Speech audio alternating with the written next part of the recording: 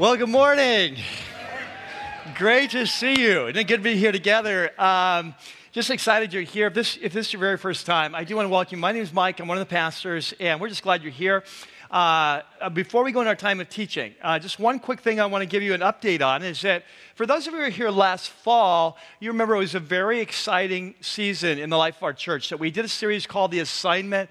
We shared the vision with you we believe God had given us as a leadership team to just in some new ways begin to reach out and join Jesus in his mission to seek and save the lost. And so part of that assignment was to enlarge and refresh our campus for the people God's bringing. You can see it today. It's we're kind of running out of space. And so anyway, it was a very exciting season. And so we're going to be kicking into high gear, as Dave was sharing, that in a couple of months, hopefully at the beginning of December, we'll see, Lord willing, if it works out. But we're going to be moving from this building over to the Student Center temporarily, and so we can kind of redo this building and that building there, increase capacity, and so on, in our whole kids center. And so we're excited about that. And so if you were here last year, you remember that. We've talked about that. But we have just grown this year, and there's a lot of people here that have come since last November that weren't here. And so when you look around and you wonder, why is there graffiti on the walls? You look around and say, like, what kind of church is this? And, why don't they use spray paint on the cooler? And, just all kind of, one life, and what's a one life? And just, it was an amazing season. And so it dawned on us recently, what we really need to have kind of a revision for those of us who weren't here a year ago, and maybe you've been here 2 weeks or 2 months, or you've been here since January. And so what we're going to do is the last 2 Sundays of this month in October, I'm going to be giving a 2-hour presentation. It's just it's the same presentation both nights. It's on a Sunday night. It's going to be from 6 to 8 o'clock. I'm calling it Revision 2013, The Assignment. And so what we're going to be doing is just sharing the story of how God kind of moved, gave us this vision, what the vision is, what it's going to look like, and then give you a chance, if you want to be a part of it, to join us in that season. And so I'm really looking forward to it. It's going to be a great opportunity to meet some of you who are newer and just share with you. So if you would like to come, it's free of charge. We're providing childcare free of charge as well.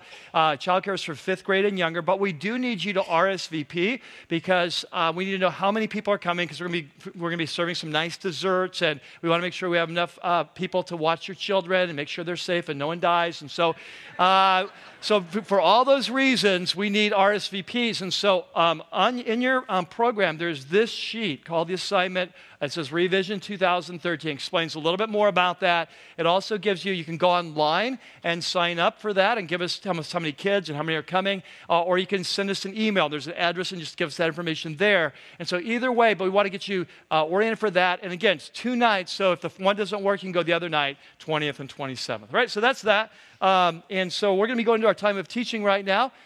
Inside your program is a message note sheet. And so if you haven't taken that out, especially if you're new, you'll definitely want to take that out so you can follow along. And then if you guys are all set, I'm ready to go. You guys ready to go? All right, let's pray. God, we're so thankful for what you're doing here at our church and what you're doing in our lives. And most importantly, we're just excited about Jesus and who he is and how he's transforming us and teaching us to follow. And so as we continue in this series, it's all about following you. We pray that you would give us eyes to see, ears to hear what your Spirit would say to your church today. We pray it in your name. Amen. Well, today we're continuing this series we started about 3 weeks ago called Jesus, the Call to Follow. And for those of you who are new, this is actually part of a longer series. It's the second of 3 parts of a longer series on the life and teaching of Jesus as told through the eyes of one of the leaders of the early movement of Jesus. His name was Mark, and about 35 years after the resurrection, he writes an account of the life and teaching of Jesus based on his friendship and the firsthand eyewitness account of the Apostle Peter. And so what we have in the Gospel of Mark is really sort of the memoirs of the Apostle Peter. And so if you were here a couple weeks ago, what happens as we kick off this series is that Jesus, for the first time, reveals to his men who he is. He's more than a teacher. He's more than a miracle worker. He's more than a prophet. That he actually is the great king of Israel that's been prophesied for over 1,000 years that would come one day and usher in the kingdom of God. But then he shocks them by telling them he's a very different kind of Christ or Messiah than they expected. That he's not going to kick out the Romans and crush the Romans. He's actually going to be crushed by the Romans. that he's going to die. And this just messes with their whole paradigm. From their whole lives, from the time they were little boys, they've been told that Messiah is going to come, turn all wrongs to right. This age of prosperity, peace, righteousness, joy. They're going to be at the head, not the tail. And their whole lives they've been prepared. Now the Messiah's come, and he's claiming that that not only is he going to die, but he says that if you're going to follow me, you need to be willing to be crushed too. You need to be willing to die as well. And so they're shocked. They're horrified. They're terrified. Their whole world's upside down. They can't even get their hands around it. And so then last week, you remember that it's like 1 week later after that event, 6 days later, Jesus takes 3 of the key disciples, his inner circle of Peter, James, and John, takes them up onto this high mountain where in Israel's history, God would often reveal important things on high mountains. And there on this high mountain, Jesus is revealed in all of his glory. And so we're told that he's transfigured, he's transformed, his body chemistry changes, he's brilliant. Moses shows up, Elijah shows up. They're talking with him about his upcoming departure in Jerusalem. And Peter and James and John, of course, blown away. And then God speaks and he says, hey, this is my son. He knows what he's talking about. Listen to him. So everything in the past, the Elijah that represents the prophets, Moses that represents the law, everything's leading up to Jesus. And what God is doing, he's authenticating his son. Hey, he is my son. And what he's telling you about this life, death, and resurrection thing, you need to be paying attention, right? So that was last week. So we left them last week, Peter, James, and John, Jesus, on top of this high mountain, northern part of Israel. Today they're going to make the trek down the mountain. And when they get down below, the other 9 disciples are there with a big crowd. They're in a fight, kind of argument with the religious leaders of the day, which is kind of normal. And so we're going to see what happens. So if you've got your Bibles, have your iPads or phones or whatever you're looking at, open your apps up to chapter 9 of Mark. And there in your note sheets, a section called The Encounter of Real Faith plus Real Doubt.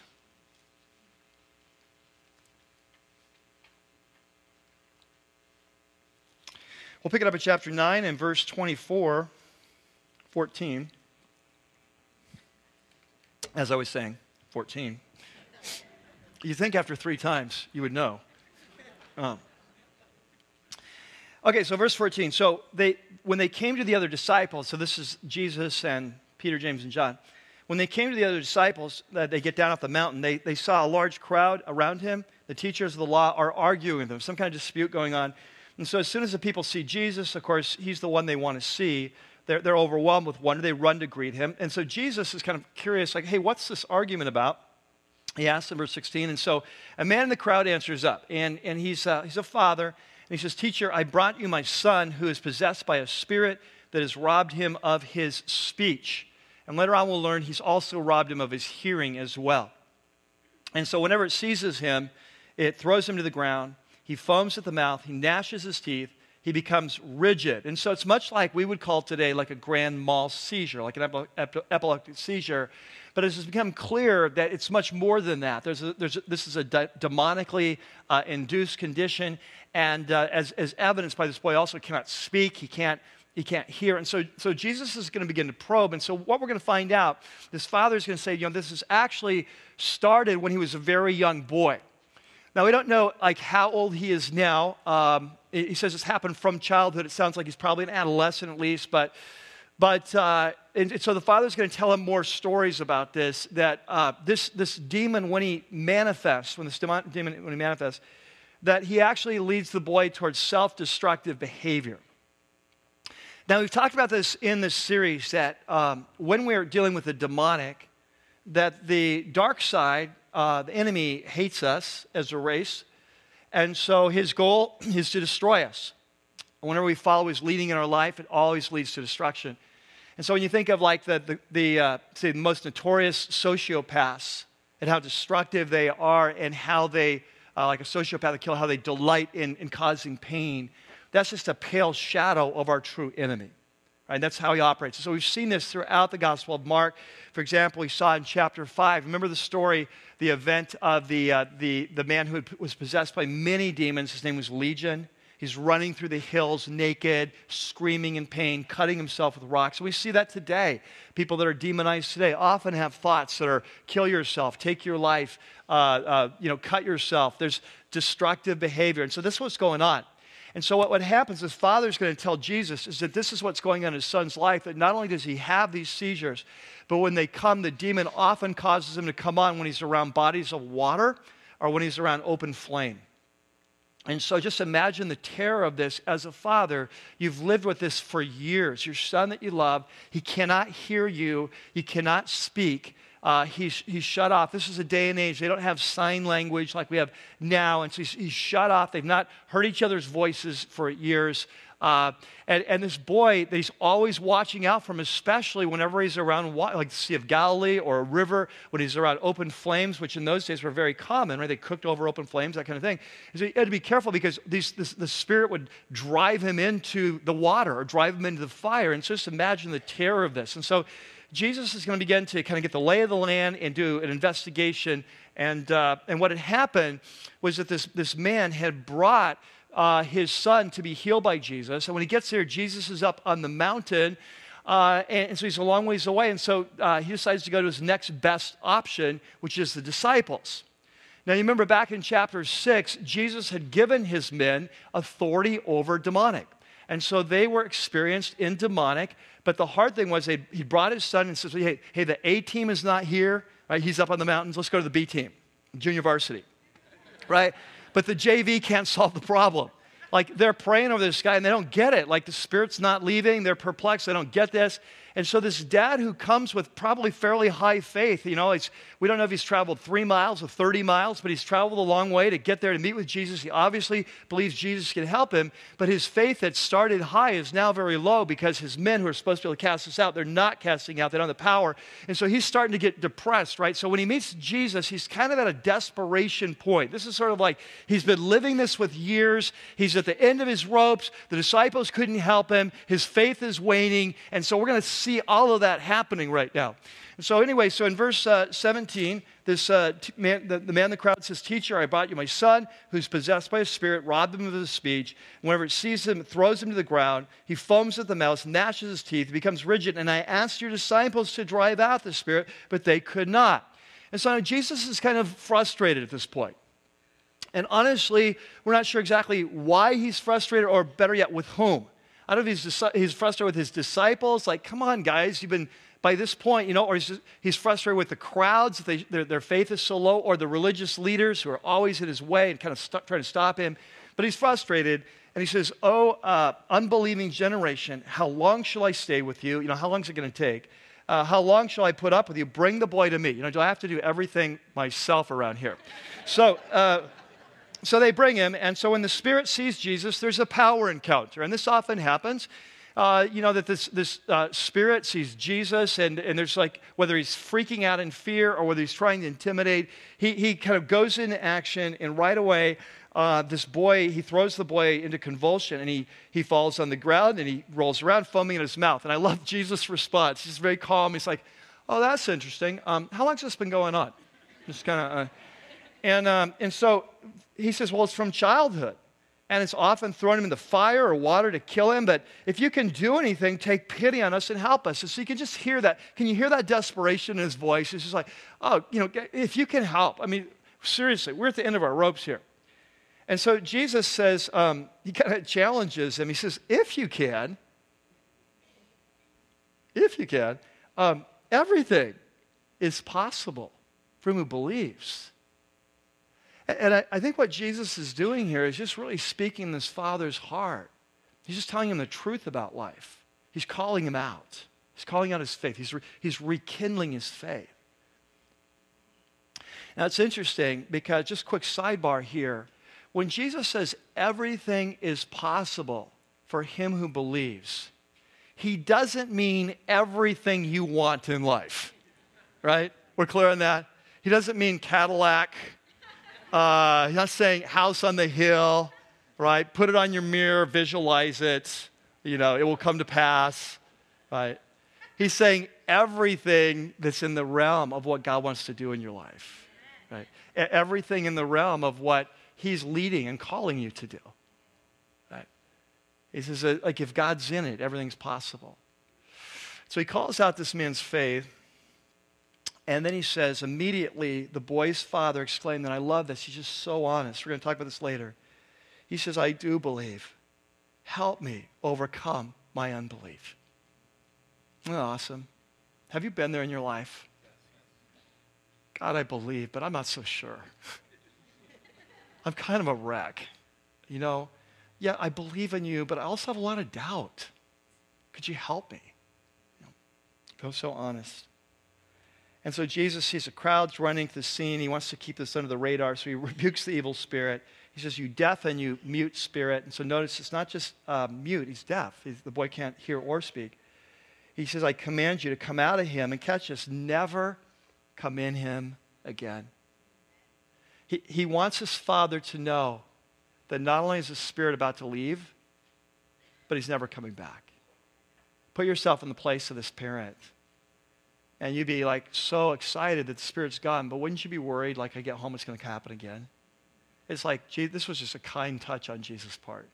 Yeah, we're going to take care of this for once and for all. You're not going to come to this office again. Right, this shot's going to work. And so of course, the spirit then shrieks. He convulses him violently. He comes out. The boy looks so much like a corpse that many said he's dead. And I want you to put yourself in the place of the father. At this moment, my guess is that father is at the low point in his faith. Because his greatest fear is that this demon is going to kill his son. Right? And now you brought him to Jesus. There's this horrendous power encounter. The boy has just gone crazy, freaked out, fall down like he's dead. If I'm the dad, I'm thinking, I think I just lost my son. But of course, that wasn't the case. And so Jesus takes him by the hand, he lifts him to his feet, and he stood up. And so Mark is going to stop this story. The camera is going to pan to scene 2. Okay? Well, let's stay with scene 1. Because I just want you to picture this. Crowds there, heard the story, seen this power encounter, kid flopping, foaming, rigid. Jesus gives the command, looks like he's dead. Boy gets up, perfect peace. Crowd's going to be going crazy. The crowd is going to be like high-fiving, woo! You know, this is going to be awesome. And so, but Mark's like, yeah. We see that all the time with Jesus. Let's switch on. Let's talk about this. Right? And so, just one of those amazing Jesus things. So in the Gospel of Mark, here's what you see, is that Jesus often does things in public, teaches in public, or does a miracle, and then the important stuff happens offline with his disciples. You see it all the time.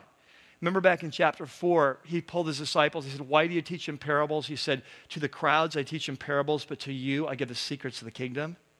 And so Mark's going to say, hey, I want you to catch what happens afterwards. And so the scene changes, and they're now in a private house afterwards. And so Jesus had gone indoors. His disciples asked him privately, hey, what's up? Why couldn't we drive it out? I mean, you gave us the power. We've been successful. What's up? We tried. We did our best. Why didn't it work? And so Jesus says, well, this kind of demon, this kind can only come out by prayer. And so some demons are more powerful than others. And what Jesus seems to be saying is that for this kind of strong of a demon, you need to be clearly connected with your Father. You need to be prayed up. Your faith needs to be strong. Our faith does release the power of God. Everything's possible to him who believes, but you have to be close with your Father, walking with him, and in strong spiritual shape to deal with this kind of a demon. It seems to be somewhere in the realm of what he's saying. Okay, so there's the scene. Now, let's set this up. So it's another amazing power encounter, another amazing miracle, but let's remember where we are in the Gospel of Mark. That the Gospel of Mark starts with Jesus saying, repent, for the kingdom of God is at hand. And so the whole story of the coming of Jesus is about the coming of the great king. That how for 1,000 years the prophets have said, one day the great king, the Messiah, is going to come, turn all wrongs to right, the kingdom of God is going to come. And so when Jesus comes, here's what I want you to catch. Remember, his miracles are always, they're not just random acts of power. They are signs that are saying what Jesus is saying about the kingdom is true. What he's saying about himself is true. They're authenticating his kingdom. What we're seeing in Jesus with his miracles, we're seeing the power of the coming age breaking into time and space here and now. It's a preview of coming attractions. And that's especially true with the demonic, because back in chapter 3, Jesus said that if I cast out demons by the power of God, then the kingdom of God has come upon you. See, it's an ultimate authentication. God's kingdom is breaking into the kingdom of darkness and taking captives. Right? But on top of that, at this particular event, there's some great teaching about what it means to be a follower of Jesus and the role that faith plays in our life. And there's so many wrong ideas that we often have in Christian circles and culture in general about faith and what faith is and what faith isn't, and how it releases power. And so today we want to take some time and talk about that. And there in your note sheet, here's what I want to do. I want to start with just a couple principles, kind of big picture principles that flow out of this passage about how faith works. And then I want to come back at the end and get real practical and give a couple principles that apply to our lives and how it works out in our life. And so there on your note sheet, you have a section called Real Faith, the Principles. Let's jump in. The first one's pretty simple. It's fairly obvious. I've mentioned it a couple times, but I want to highlight it, kind of tease it out a little bit, and then we'll build on it. So here we go. The first one goes like this, is that faith releases the power of God. Then what we see in this event is this lesson that faith, trust, releases the power of God in our lives. Now, we've seen this throughout the Gospel of Mark, and I want to do a quick review, a quick flyby of what we've learned in the Gospel of Mark. Chapter 2. Remember this, the 4 buddies take their friend who's paralyzed on a mat. They believe if they can just get to Jesus, that Jesus will heal him, but they can't get to Jesus because the place is packed. So remember, they create a skylight in the guy's house, drop him down. Jesus looks up. Remember what Jesus said? He says, when he looked up and he saw their faith, he said to the man on the mat, your sins are forgiven, and they proceeded to heal him. And so what we learned very early in the Gospel of Mark, there's a connection between faith, trust, and the power of God to forgive sins, to heal our lives, whatever. If you fast forward in chapter 5, you remember we saw a couple events there. First one involved a synagogue ruler named Jairus. He has a 12-year-old daughter who's dying, comes to Jesus. Will you come and heal her? Jesus is en route. Messenger comes. Jairus, don't bother him. Your daughter has died. Remember what Jesus said? He said, do not be afraid, only believe. And he did. He trusted Jesus and went with him, and then Jesus raised his daughter from the dead. Faith unlocks the power of God. Same chapter. There's a woman we meet. She's been bleeding for 12 years, has some sort of uterine issue, we believe, and gone to all the doctors, spent all of her money. She just thinks, if I can just get to Jesus and touch him, I believe I'll be healed. And so she fights her way through the crowd, touches him. He feels power going out of his body, turns around, who touched me? She's afraid, comes trembling up. He says, daughter, be at peace. He says, your faith has healed you. On the opposite side, we saw in chapter 6, Jesus comes to his hometown, and all his hometown friends are like, who's this? Thinks he's such a big shot, right? This guy fixed my screen door, you know? His brothers, they're rascals. They're here. We know them all. We know his sisters. Nothing special, right? And so we're told that Jesus was not able to do many miracles there. He could only heal a few people, like low grade, you know, a couple flus, stomachs, you know. That it says he could not do many miracles there because they wouldn't trust him, and he said he marveled at their unbelief. And so I think what's going on there is that it's not so much like people were coming and would you heal me and like, oh, your faith isn't good. No, it's like they just weren't coming. Like people with serious issues were not coming. The blind, the lame, they weren't coming. And so we've seen it on both sides. Faith releases the power of God. Lack of faith cuts off the power of God. So think of faith like a power line. It's a conduit that connects us to the power of God. And we see it here in this chapter. In fact, Jesus makes his strongest statement to date in the Gospel of Mark, and he says it in verse 23. Let's take a look at that again.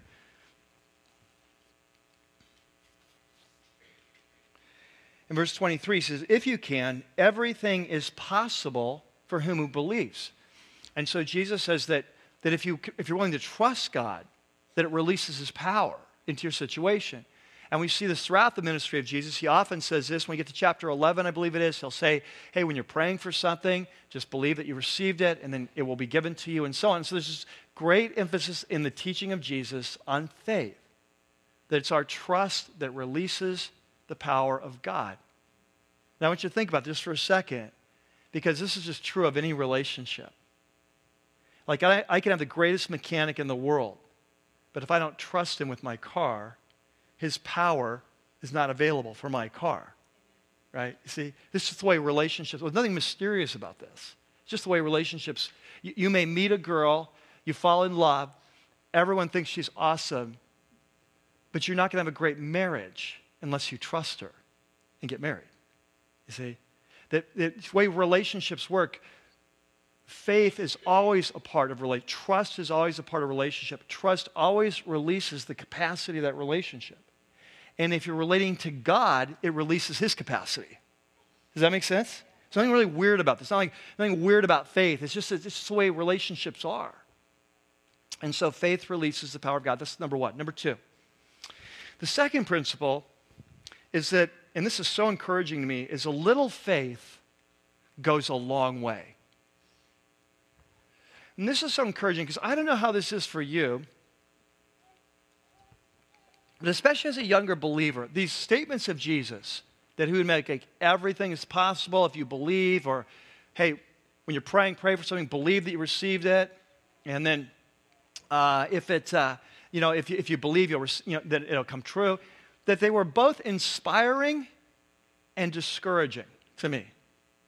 Because on the one hand, they're very inspiring, like, wow, that's awesome. If we just can trust God, his power is released. But have you ever been in a situation with God where you really need God to do something, and you're trying to trust him, but you also have some doubt, and you're wondering if that doubt's going to ruin the whole thing? Right? Have you ever been there? You're kind of like, oh my gosh, I'm just trying to... And so, in our culture today, there are just a lot of crazy ideas out there about what faith is. And what I love about this story is that it shows that just a little bit of faith unleashes the power of God. Because here's what happens. This guy comes, and I can totally relate to him. He's taking a risk. He's making the long journey. He obviously believes Jesus can help him. He wouldn't have made the journey. But by the time he gets here, he goes through the B team, and they drop the ball. He's like, wait a second. Everyone says these guys have the power to cast out demons, and they failed. And so by the time he gets to Jesus, have you ever been in a situation in your life where, think of faith like a thermometer on a scale of 1 to 10. You start out the day at an 8, pretty strong in your faith, and something happens in your life, and all of a sudden you're at a 4. It's like, what happened here? It's just like, I was so convinced, right? And then something happened. That's what happened to this guy. By the time he gets to Jesus, his faith is really weak faith. And you hear this when he says, if you can, please help us. So what is he really saying? And then he goes on, and Jesus says, if you can, of course I can. And he goes, well, I believe, but help my unbelief. What's he saying? I believe, but I have lots of doubts. Now, have you ever been there?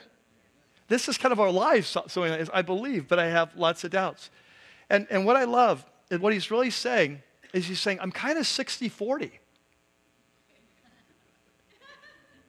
Yeah, 60% I think you can help. 40% I'm not so sure. Maybe 70-30. Maybe 75-25.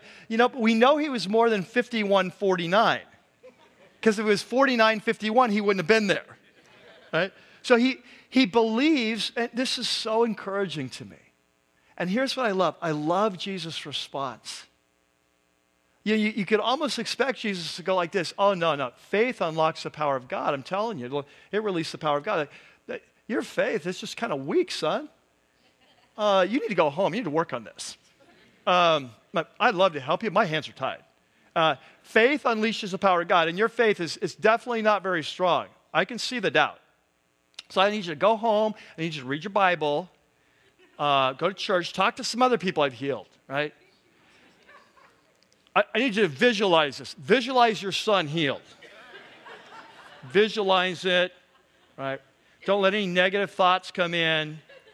Don't say anything negative, like I hope it helps. Don't say that. Stop talking start talking positively. I know this will work. Say it 100 times. I know this will work, right? And then when you get it all together and your faith is 100%, come back and I'll be able to help you. I'd love to help you. I just can't.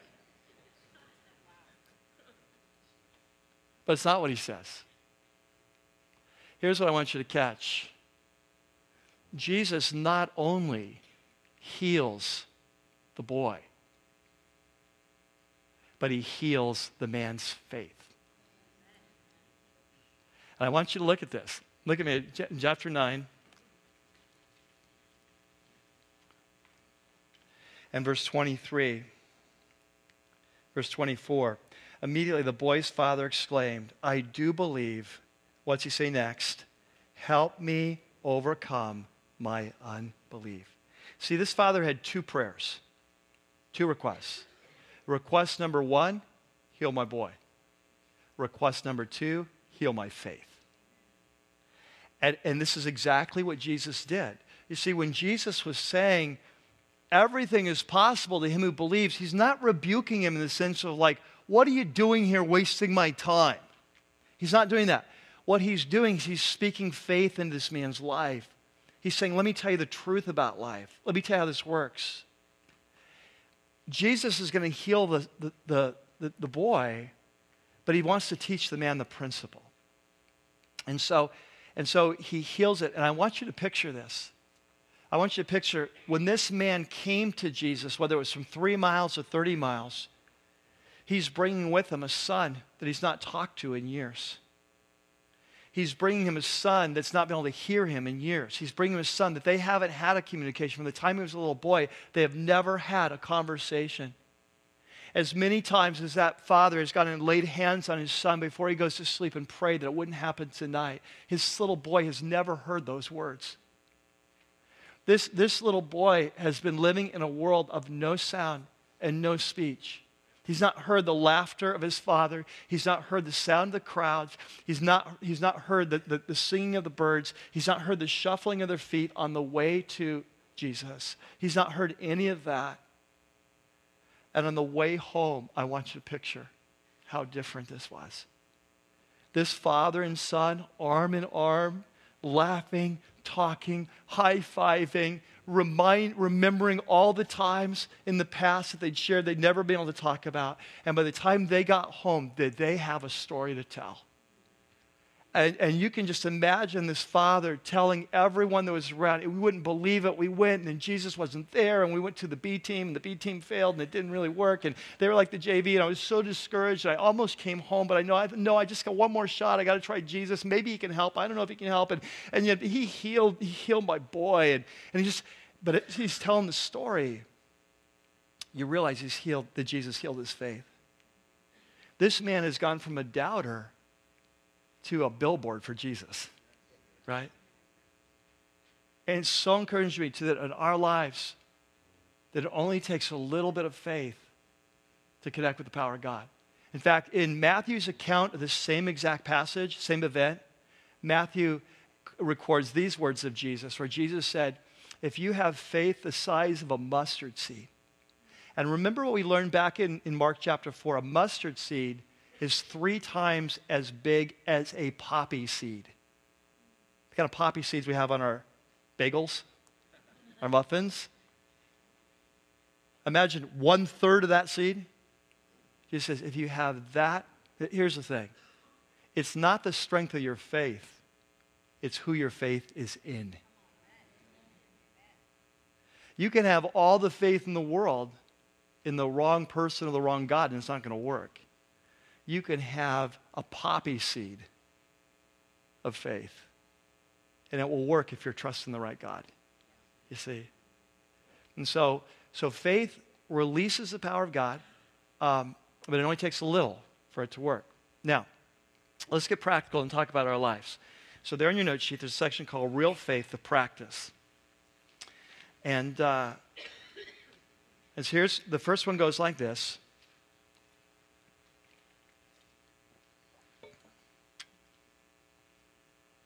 That the heart of faith is to come and to follow. The heart of faith is to come and to follow.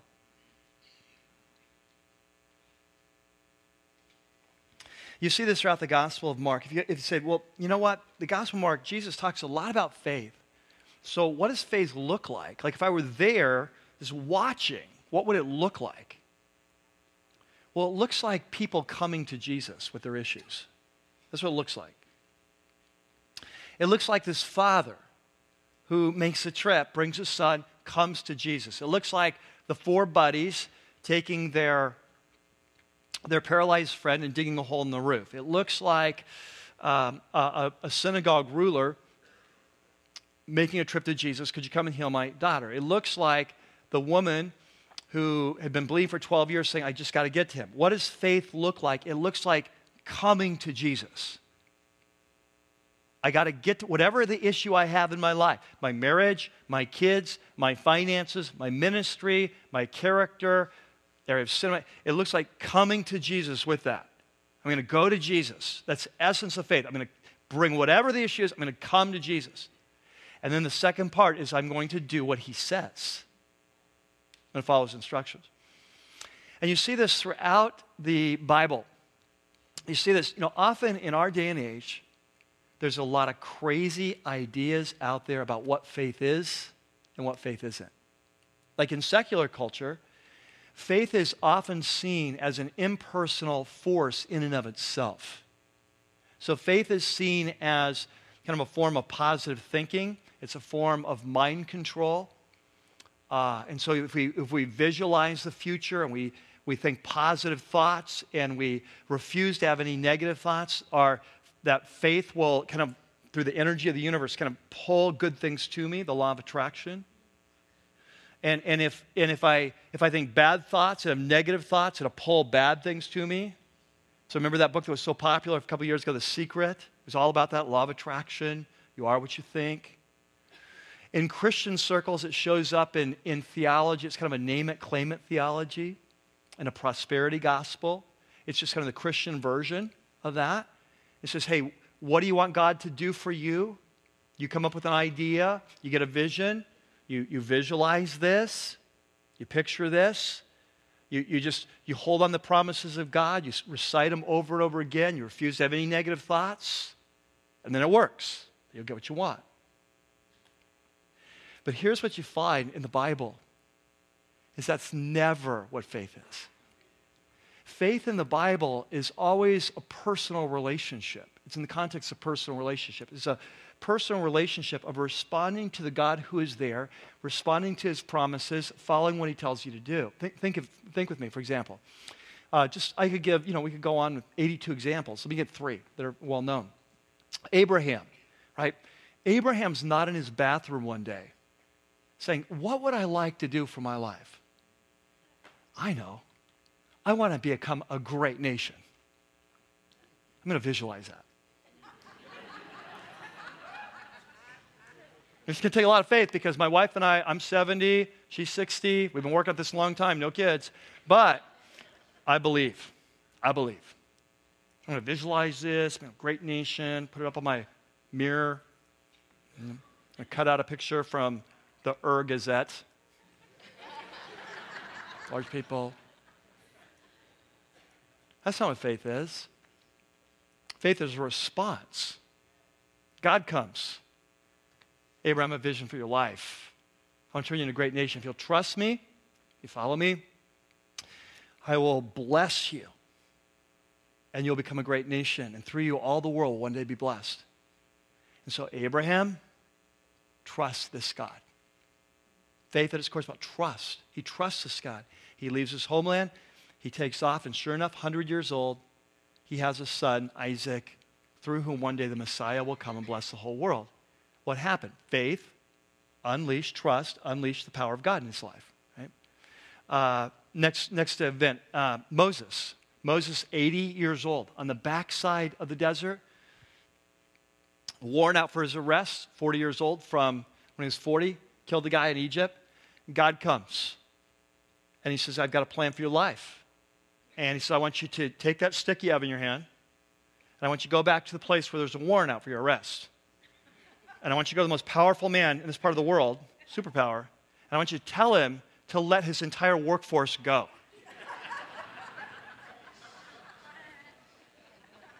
Moses like, pretty impressive, the burning bush, but I don't think so. And you remember how Moses responded? Like, not me, got the wrong guy, can't talk, blah, blah, blah, can't talk, see, blah, blah, blah. You know? Yeah, the finest education in Egypt, but I blah, blah, lost it all, blah, blah, blah, you know. Right? But eventually, he listened, and he followed, and unleashed the power of God in an unprecedented way in world history, the greatest show of God's power in human history in terms of miracles. The miracles, the plagues in Egypt, the crossing of the Red Sea. Then we have Peter, New Testament, on the boat, midst of a storm, 8, 10-foot swells, whatever, about when capsized, see Jesus coming. Remember, Jesus says, come to me. Come on, Peter. And Peter responds to that call, goes to Jesus. Power of God's released in his life. See, faith is a response to what God is doing. It's not when we come up with our big dreams and put them, okay, now God would you. Faith is a response to what God is doing. And at the heart of it, as we've seen all the way through the Gospel of Mark, it's going to Jesus with whatever needs we have and then doing whatever he said. And that's exactly what happens in this passage today. And so the question is, like, how does this apply to our lives? So let me give you a couple applications here. For some of you here, you're not yet a follower of Jesus yet. You've been coming to Rocky Peak for a while maybe, or maybe some other church or whatever, but you've not yet given your life to Jesus. And honestly, that you can really relate to this man in the story. It's like you feel faith welling up in your heart. You're beginning to believe in Jesus. The more you hear, the more you sense he's really true, and yet you still have some questions about committing your life to Christ. You're not quite ready. You have a lot of unanswered questions. What about evolution? What about the age of the earth? What about the resurrection that really happened? It wasn't a myth, just the ancient God kind of rising again. It's kind of common myth.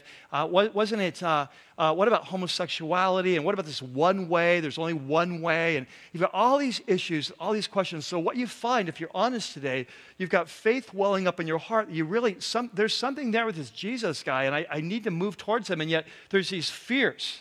These questions, these doubts. And so what you've been doing is you've been saying, I'm going to wait until I get all my questions answered until I go to Jesus. And that's not the way to do it. The way to do it is just to go to Jesus with your questions, with your doubts, with your fears, and simply say, Jesus, if you're real, would you reveal yourself to me? And if you're real, I will follow you. That's all it takes, as simple as that. Let me talk to those of you, my brothers and sisters. We're Christ followers. You love Jesus, I love Jesus. You know this, don't you, that over the course of your life, there's going to come times when God is going to ask you to take a step of faith. And it's going to be hard. He's going to ask you to change careers. He's going to ask you to start a new ministry or join a new ministry. He's going to ask you to forgive someone that in your heart of heart you hate. They've hurt you. And everything within you says, I want to hold on that bitterness. Life will be better if I remain bitter. Everything in you says that. That's not in my notes. But it does, right? When you hate someone, it feels good, doesn't it? It's like, I don't want to let go of that hate. This feels good. Life is good. I hate them, right? I hate them. I don't want to forgive them. Life would be bad. They would get away with it. No, this is my job. I'm the sheriff of the universe. I'm going to hold them accountable, right? They're not getting away with this, right? And so Jesus comes and says, no, let it go. And it's like, I don't want to let it go, right? And so for someone else, it's their sexuality. It's an issue with their sexuality. For someone else, it's an issue with their finances. But throughout the course of our life, Jesus is going to come to you. He's going to ask you to take a step of faith. And here's what's going to happen. When he tells you that, there's going to be part of you that says, yeah, that makes sense. I believe. And there's a part of you that's going to say, part of that doesn't make sense. I don't believe. Right? What's the heart of faith? The heart of faith is to follow. And so here's what I want you to catch. You do not have to wait till you're 100% convinced that Jesus is right to follow him. It's fine to follow him being 70-30. Just follow him. Because when you follow him, it will release the power of God. Like, you don't have to wait until I am absolutely convinced that if I pursue sexual purity instead of sexual promiscuity, life will be better. You just have to be convinced enough to say, I'm going to trust it. And let him show you. Right? You don't have to be absolutely convinced that life will be better if I forgive this person. You just, 80-20 is good. 60-40 works. Because it's when you take that step of faith, it releases the power of God. You don't have to wait until you have it all perfect. Does this make sense? Right. It's awesome. It's awesome. So, hey, do you seriously think that, like, in the Bible, these guys that are like faith people, do you think they were always 100%? Like, do you think Abraham, as his family's crying there, and he's leaving urban city to go live in the hills, a place he doesn't know, you think that he didn't have at least one little thought, I hope this works? We know Moses didn't. Moses, he had to twist his arm. He had to give him a couple tricks. Okay, stick your hand in. Ah! It's like, stick it back. A yes, it's like God had to really pull out all the stops. And this guy was not exactly the example of, yes, God, right? But it doesn't matter because he took his rod and he went to Egypt. And that is all God needed. God doesn't need you to be 100% convinced of anything.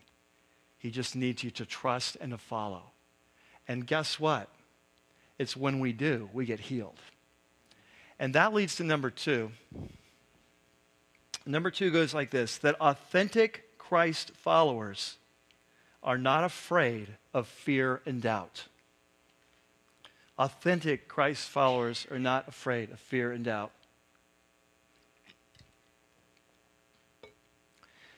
Sometimes with Christian circles, we can be so afraid of fear and doubt. I think sometimes we have these wrong ideas of what faith is. So we think of it like positive thinking or positive confession or whatever. So we don't I don't want to admit that I have any doubt. That's going to jinx it, Sometimes we don't understand Jesus. So he's like, hey, if I tell Jesus I'm doubting and maybe it won't work. He won't help me. So we have these ideas. One of the things I love about this story, this event, is how this father was so radically honest. He just comes. He just said, in that moment of desperation, I believe, but I'm full of doubt. Like, I believe, help my unbelief. And so he asked Jesus, and here's what I want you to catch, is that when he asked Jesus, that doesn't cause Jesus to turn away, it causes Jesus to respond. You see? And so sometimes in Christian circles, we can be so afraid of fear and doubt that what happens is that when we're going through hard times in our life, and we all go through them, when there are times where is God really going to come through, we're afraid to be honest. We're afraid to be honest with God. We're afraid to be honest with others. Like catch this.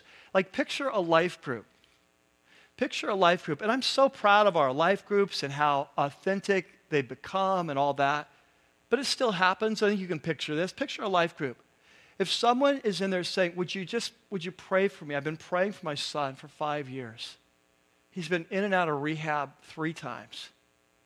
And my heart is broken. I believe God's telling me he's going to heal him, but I'm just not seeing it. And I'm sort of at the end of my ropes. I don't know. It's like, I hope God, I just don't even know anymore. I feel like maybe I'm wrong, right? And so someone opens up in a life group and shares that. What typically is the next thing that's spoken by the group? What typically is spoken is someone who's trying to negate that honest statement of fear and doubt and to quickly paste it over with faith. Because we're uncomfortable. Sometimes we feel like we're letting God down, or we're all going to get too discouraged or something. But we're uncomfortable with fear and doubt. And so someone's going to quickly come up with, hey, buck up. But, you've been here before, and I'm sure this is going to work out, Great. Who else has a request?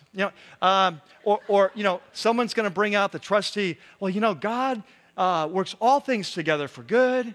And it's like, really? In the Bible, there's a reason.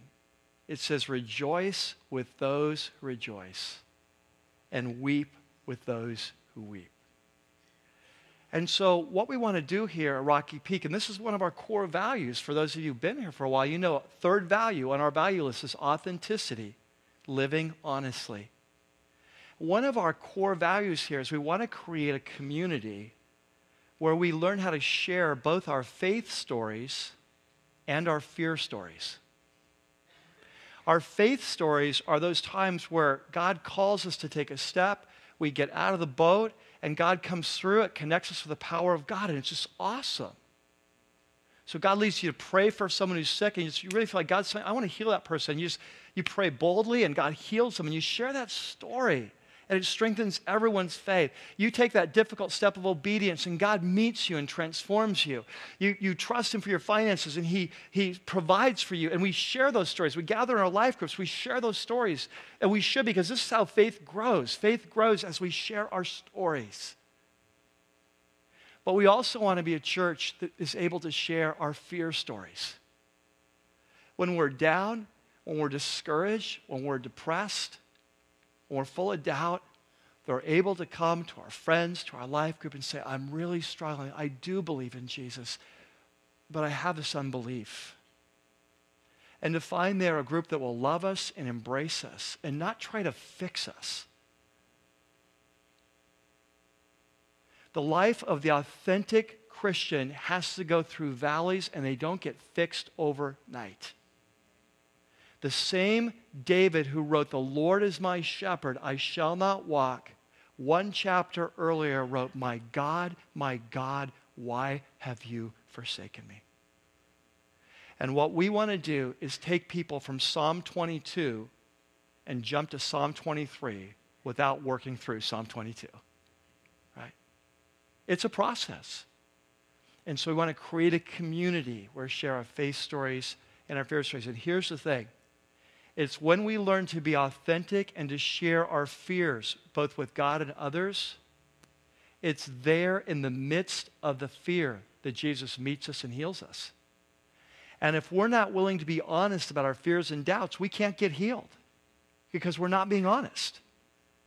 I want you to notice that, remember, in this scenario we saw today, in this event, remember, 2 requests. 1 request, heal my boy. Number 2, heal my faith. And it's when the Father with honest helped my unbelief that Jesus was able.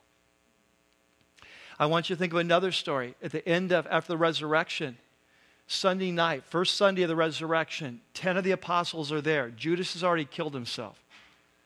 Thomas is out at Fresh and Easy getting more matzah bread, whatever.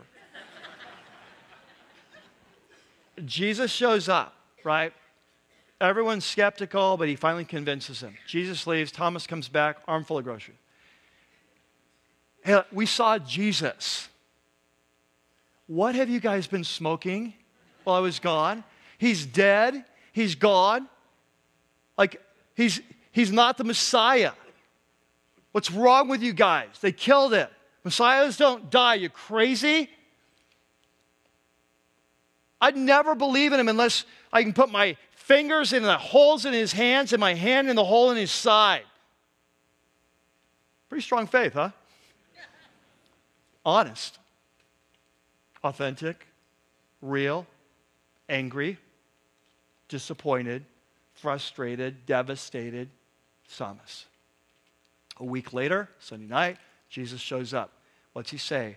Thomas, I cannot even believe you. No. First thing he says, peace be to all of you. Thomas, check it out.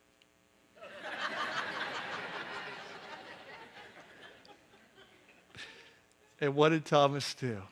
Oh, my Lord, my God. You see, it's in the moments of fear and doubt we take him to our Savior, and there he meets us. and nowhere else. There, in the darkness, we meet him. And Thomas would go on to take the gospel of Jesus all the way to India, giving his life for his Savior. But it happened because he had the courage to say, I believe, help my unbelief. And so as a church, we want to be that church, right? We tell our faith stories, we tell our fear stories, and authentically we have God meet us, transform us, and turn us into life changers. Amen? Amen. Let's pray. Father, we're just so thankful for the honesty of your word. We're thankful for this man like this father who came so distraught and yet willing to come to you and just be honest. And Lord, there are days in our life where our faith is so strong, we feel like it can never be shaken. There are days when we're wondering, I believe, but help my unbelief. Thank you that you are God of both of those days and you meet us in both those times. Our heads are bowed and our eyes are closed. I want to talk to those of you who are here that you're not yet followers of Jesus, but you can identify with what I was talking about today. You find yourself, you are believing. You're believing more and more, and yet you still have serious questions, doubts, fears. And I just want to invite you today to come to Jesus just as you are and to simply ask him if he's real, to show you with the promise that if he is, you'll follow him. So our heads are bowed and our eyes are closed. I'm going to pray a very simple prayer. And if this expresses the desire of your heart, I invite you to pray with me. Dear Jesus, I come to you today. I believe. Help my unbelief. I ask you to show me if you're real. I ask you to show me if this story about you dying for me is real. I ask you if it's real to give me the gift of your Spirit. Change me, teach me. And I promise that if it's real, I will follow. I'll turn from my old life. I'll follow. While our heads are bowed and our eyes are closed, for those of you here, my brothers and sisters, maybe there's a step of faith that God's been calling you. You may have been even ignoring him because you didn't want to admit it was even there. But there's something. It's in your marriage. It's in your finances. It's in your career. It's in your ministry. It's in your personal life. It's in your sexuality. It's somewhere. But God's been calling, and you've just not been willing to trust him. And you've kind of been waiting until you're 100% sure he's right. And today, having heard this, you're ready to just go out on the water, to get out of the boat. And you just want to say, Jesus, full of fear, it's not an easy thing, but I want to follow you. And you're going to get out of the boat and you want to experience him coming to you. And so during this time, as we go into worship, I want you just to go to him, make it your prayer. For those of you who just prayed the prayer to ask Jesus if he's real, I would love to connect with you this week and just send you a letter just about some new steps in your journey with Jesus. And so would you do me a favor and just write me a little note on the back of your Connect card that says, Mike, I prayed the prayer. I know what you'll mean, and we'll begin to share with you just some more information about this journey that you're exploring. Lord, we come now as we worship, as we bring your offering. We pray that you'd meet us. We pray that you'd establish us. Thank you that when we come, we meet you. We meet our Savior in the midst of the storm. You strengthen us. Thank you that when we're weak, that your Spirit is strong within us. Just like that father today, Lord. He was weak, but your Spirit was strong for him. And so we pray to come and meet us as we worship in Christ's name. Amen. Let's stand together. Let's pray. Lord, and that is our declaration, that our flesh may be weak. There are times we lose sight. There are times we lose faith, but we're so thankful. It's not the strength of our faith. It's the strength of the person our faith is in. And that our flesh may fail, but your Spirit never will.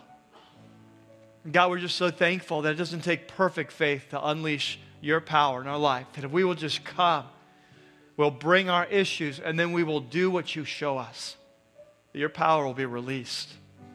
And we're thankful for that. We're thankful for the plans you have for our lives, the vision you have. And we pray you'd strengthen us in that. That we could be your people like Thomas, whose lives are turned around, and we become people who declare your praises. Because we have been in that dark spot, and you've met us. In the moment of our weakness, you became our Lord and our God. And we have a story to tell. And we pray this in Christ's name. Amen.